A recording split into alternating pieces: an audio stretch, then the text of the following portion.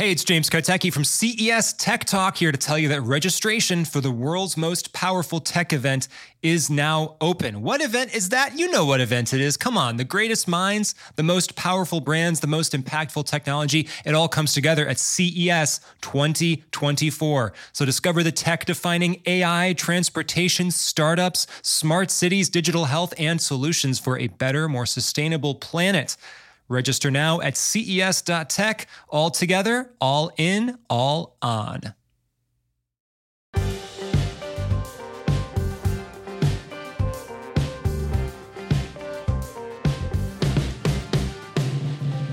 This is CES Tech Talk. I'm James Kotecki. The world's most powerful tech event, CES 2024, brings the future to Las Vegas January 9th through 12th.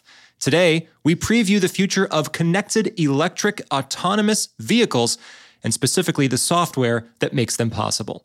Jan Becker is the CEO of Apex AI, which is, quote, enabling software-defined vehicles.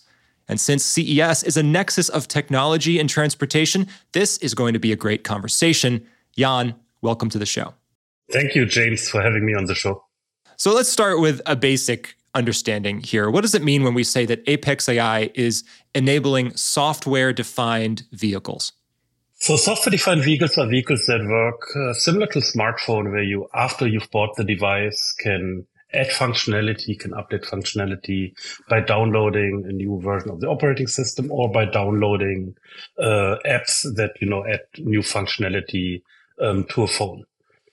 In the smartphone ecosystem, this is enabled by a software piece called Software Development Kit, SDK, which exists for both large ecosystems, iOS and Android.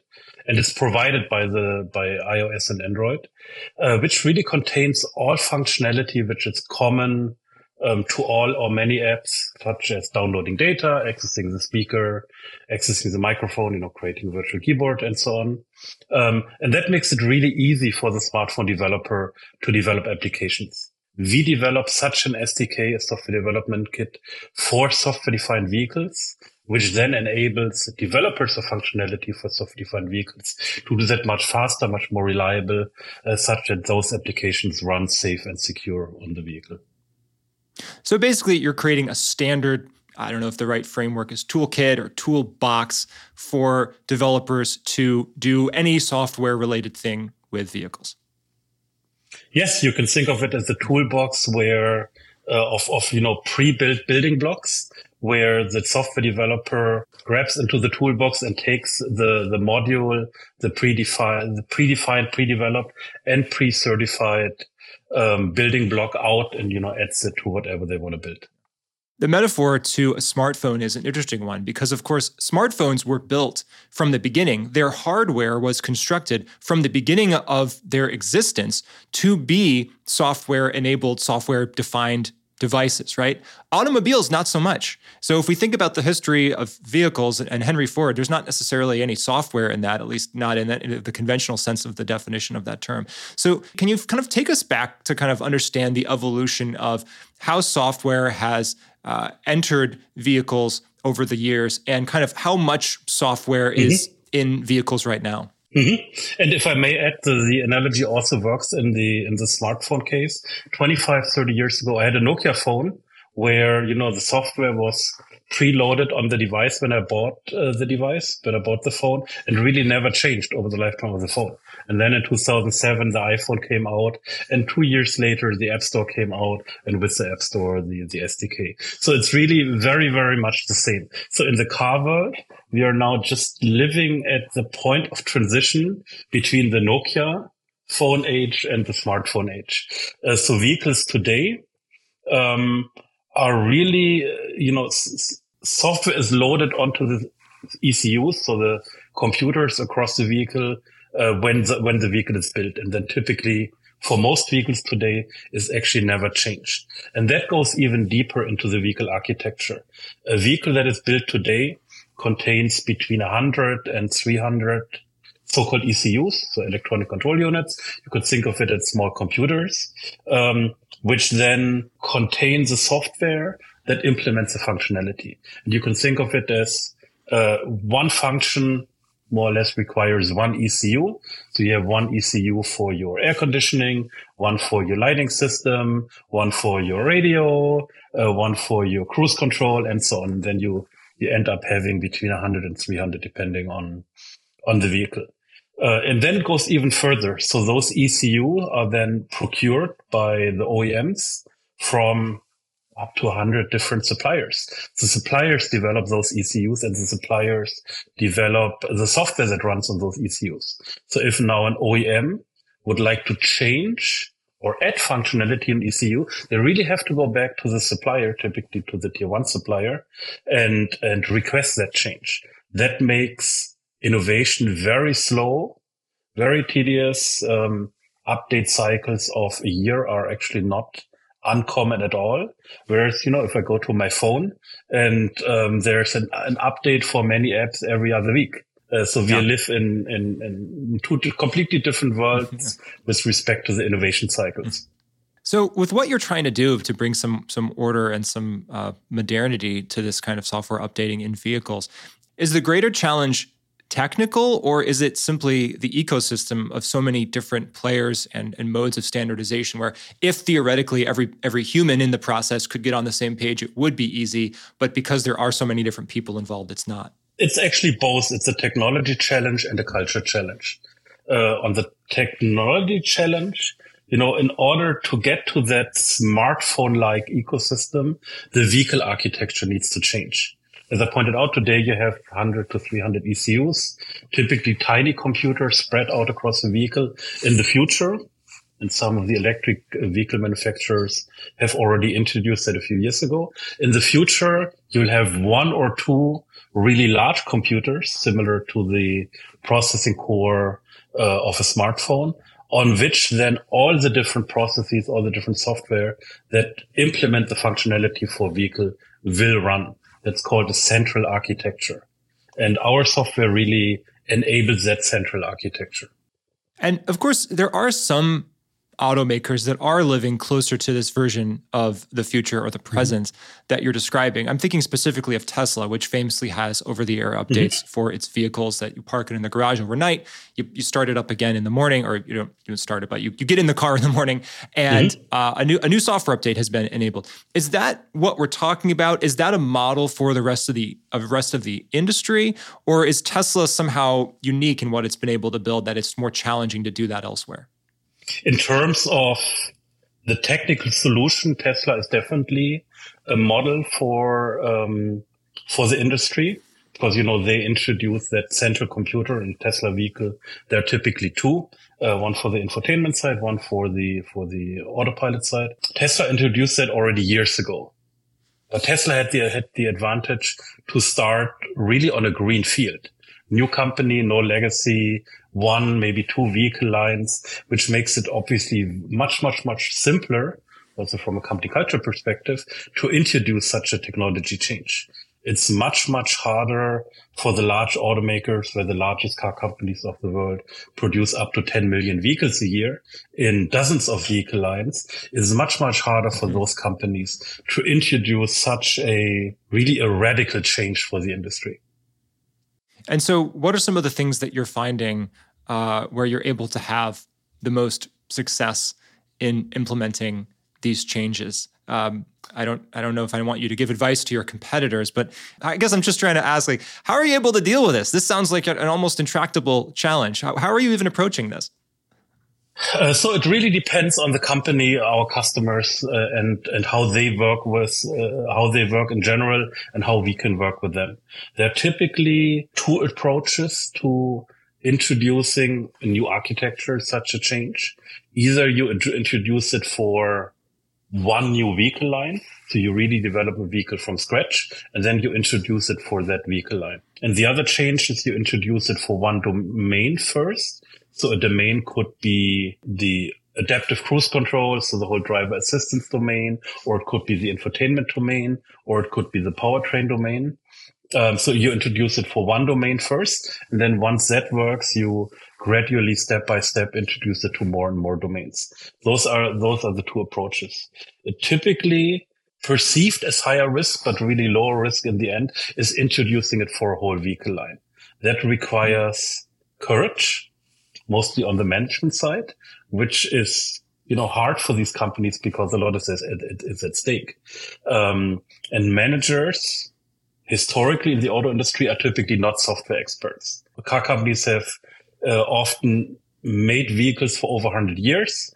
So they're really experts in designing a vehicle, building a combustion engine, and manufacturing the vehicle, but not so much software. And software is simply not just from a development, but also from a company perspective requires a different culture.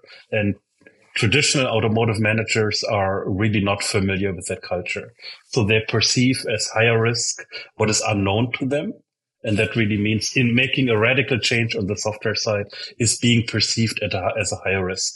In practice, it's actually lower risk because if you drag this out, as a result, you get what now some of the car makers are experiencing, which is due to software issues, software development issues, launches are delayed, sometimes by 1, 2, 3 years, because making those small incremental changes actually results in more issues down the road, and car companies really just can't get their software implemented in new vehicles and the new vehicles off of the production line.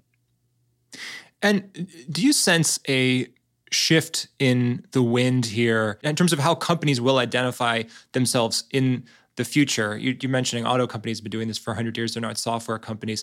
Could we see in the future, in the next 10, 20 years, some of these companies, Ford coming out, for example, and saying, you know what, we are a software company. We just happen to, have platforms that have wheels on them, but primarily the way we identify is as a software company?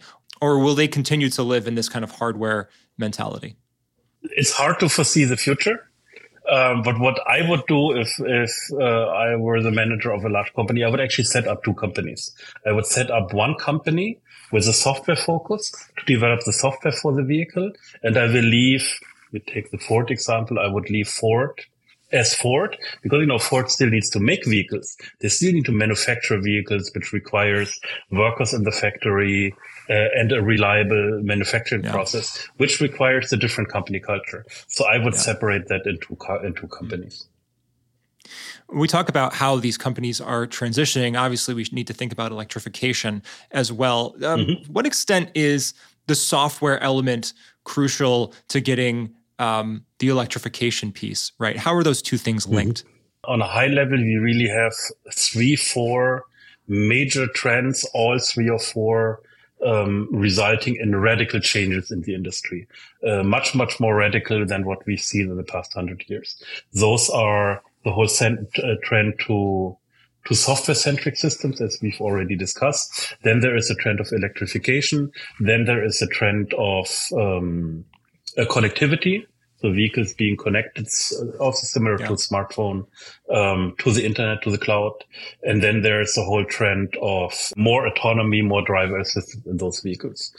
All these trends ultimately rely on software, rely on a software architecture. That's why the implementation of a clean architecture for what is now called a software-defined vehicle is really, really so important, because that's the enabler to implement those other changes. You can think of it as an upfront investment that really the customers initially will not see. An upfront investment into a clean architecture, both from a computing side and from a software side, which is very costly in the beginning, because, you need to define and implement that first. But once it's implemented, the cost of adding new functionality is really minor. Again, coming back to the smartphone, it doesn't really cost anything to download a new app, but it costs to develop that smartphone infrastructure and the whole ecosystem around it. And then you're at the point where you can easily upload new software to the device. The same is going on in the automotive field right now. We are in this transition period. Of all those software-enabled, software-dependent trends that you mentioned, there's really none that kind of captures, I think, the imagination and the feeling of futuristicness, for lack of a better term, than autonomous driving, self-driving vehicles driving all over the place. It's been a theme at CES and, of course, far beyond that for many years. And I'm wondering, from where you sit in the trenches here, when you are trying to figure out a key piece of this puzzle and a key enablement piece of this puzzle, where are we on the road to autonomy? How should we even be thinking about that? It's funny that you ask. So I started my career in automotive, developing autonomous vehicles. I actually did that 25 years ago, way before the trend of autonomous vehicles was already a thing. And I've jokingly been saying autonomous vehicles are always 20 years out. And if you talk about fully autonomous vehicles, so a vehicle that would show up in front of my building today, and wherever I could, as a human, drive a car, that vehicles would be able to take you. I think we are still 20 years out. Maybe now it's 15 or 10, but it's still a significant amount of time. We are much closer, though, to in regionally limited areas to implement that. As you know, Waymo has implemented that successfully in San Francisco and in Phoenix. There's a tunnel in Las Vegas in which you can take a Tesla from one end to the other end. So we now have certain use cases in which that actually works. We have a lot of customers doing that in agriculture, in mining, for trucking, which are all very defined and refined use cases in which we are now actually at the point, after I've worked on it for over 20 years, where we can actually introduce products, which is great. But if you'd ask about a fully autonomous vehicle, which we would call a level 5, which can take me anywhere, that is probably still 20 years out. I took that tunnel at CES 2023, that Tesla tunnel, and there were people driving the Teslas in that case. But your point is taken, right? Where you could theoretically, it's relatively simple or simpler to automate that kind of straight shot tunnel approach, especially with a vehicle like a Tesla that's already got some of that built in.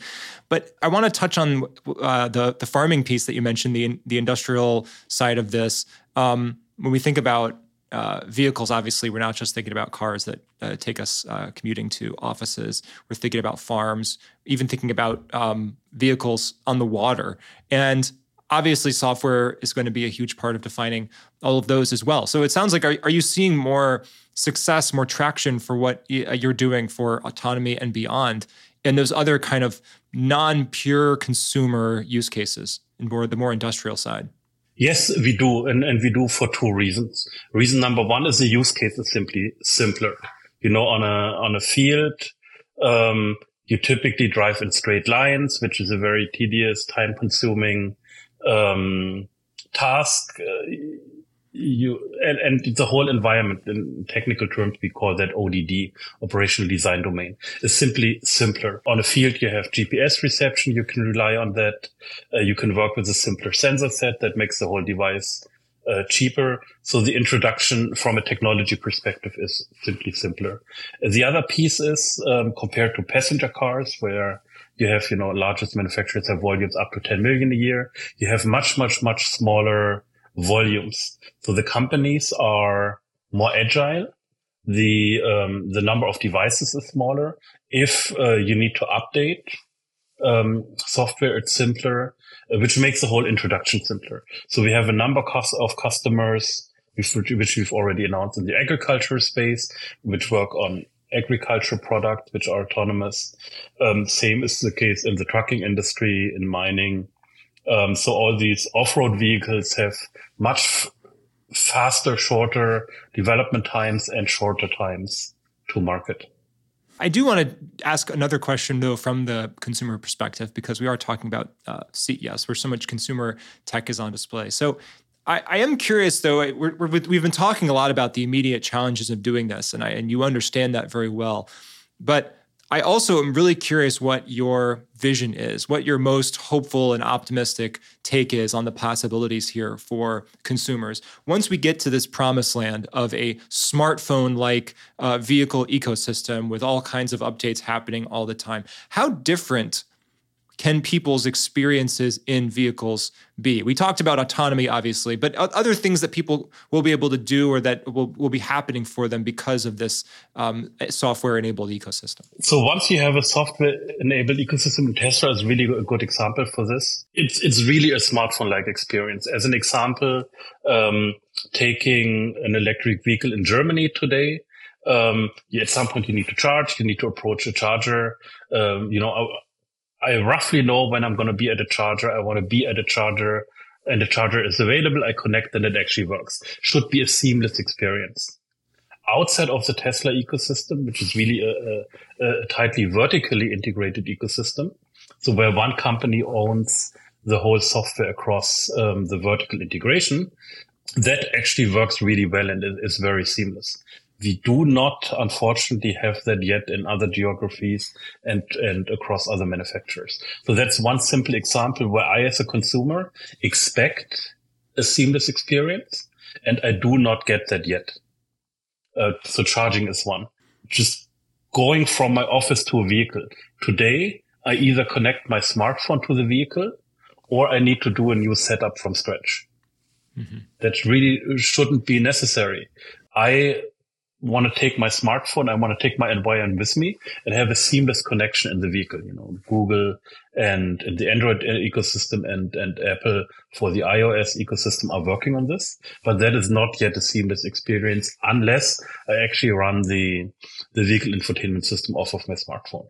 That is another example for, where I, as a consumer, expect a seamless experience, but I don't get that yet. And it's funny, I mean, the way that you're talking, about consumer expectations, and we think about smartphones, as you mentioned, being around since, I guess, the iPhone came out in 2007. We are trained to think of these experiences as being seamless. And of course, that's the expectation that we have built in. And it seems somehow wrong to us as consumers that these things don't already exist. So I imagine that unlike the iPhone, which was able to kind of come out into this blue ocean space and kind of define a category, it's even more challenging for folks like you who have to navigate with, doing these incredible technical and cultural shifts and then having people think, well, yeah, I kind of assumed it could already do that. Exactly. I couldn't agree more. I know that Apex AI is going to be at CES 2024. What are you planning for that? So CES is great for us because really across all the different pillars, people come together. For us, that's our customers, obviously, most importantly, but then also the press and investors. So for us, CES starts on Sunday with the House of Journalists, where we will meet journalists. We will have a press conference and talk about our products. We have a booth in the West Hall. The West Hall is actually working well for us because, you have all the automotive companies, really co-located in one space, which makes, distances, shorter and, meetings more reliable. So there we have a booth where we'll showcase both our solutions, our partner solutions. And we have, that has worked really well for us last year. We have a meeting space on the second floor. So we built our booth across 2 levels. So we can also meet upstairs while we showcase demos downstairs. And then, of course, we will meet with investors at CES. We're looking forward to CES. I have to assume you're also looking forward to just all the different meetings that you could have with folks that are adjacent to your space, but maybe outside of, the kind of collisions that happen with folks outside of your immediate worldview because they all come together at CES. And as we get close to wrapping up here, I'm just curious, where you look for inspiration, what other kinds of technology or maybe sections of CES are you excited about beyond your immediate space and software-enabled mobility? So I really look forward to see how automotive companies this year will embrace the whole trend, the whole area of generative AI. That has been a hype, really an overhype last year. But typically after a hype, after the peak of a hype cycle, comes the phase where companies find meaningful, realistic, impactful applications of a new technology. And I really hope and expect that this is going to be the case for generative AI at CES in 2024, where I expect companies to come out with really meaningful applications just beyond putting ChatGPT in a vehicle. Any predictions for what that might be? So there are a lot of application areas we as consumers don't really think of. So generative AI in manufacturing, generative AI in software development. So I hope to see solutions in these 2 areas. Well, Jan Becker of Apex AI, Really appreciate all of your insights and diving into these topics with us today on CES Tech Talk. Thanks so much for coming on the show, and we're looking forward to seeing you at CES. James, it's been great. Thank you so much for having me on the show. And thank you so much for watching. That's our show for now, but there's always more tech to talk about. So if you're joining us on YouTube, please make sure to hit that subscribe button. And if you're listening on Spotify, Apple Podcasts, iHeartMedia, or wherever you might get your podcasts, be sure to hit that follow button and or subscribe and or whatever it takes to keep in touch with us. You can get even more CES and prepare for Vegas at ces.tech. That's ces.tech. Our show today is produced by Nicole Vidovich and Mason Manuel, recorded by Andrew Lin, and edited by Third Spoon. I'm James Kotecki, talking tech on CES Tech Talk.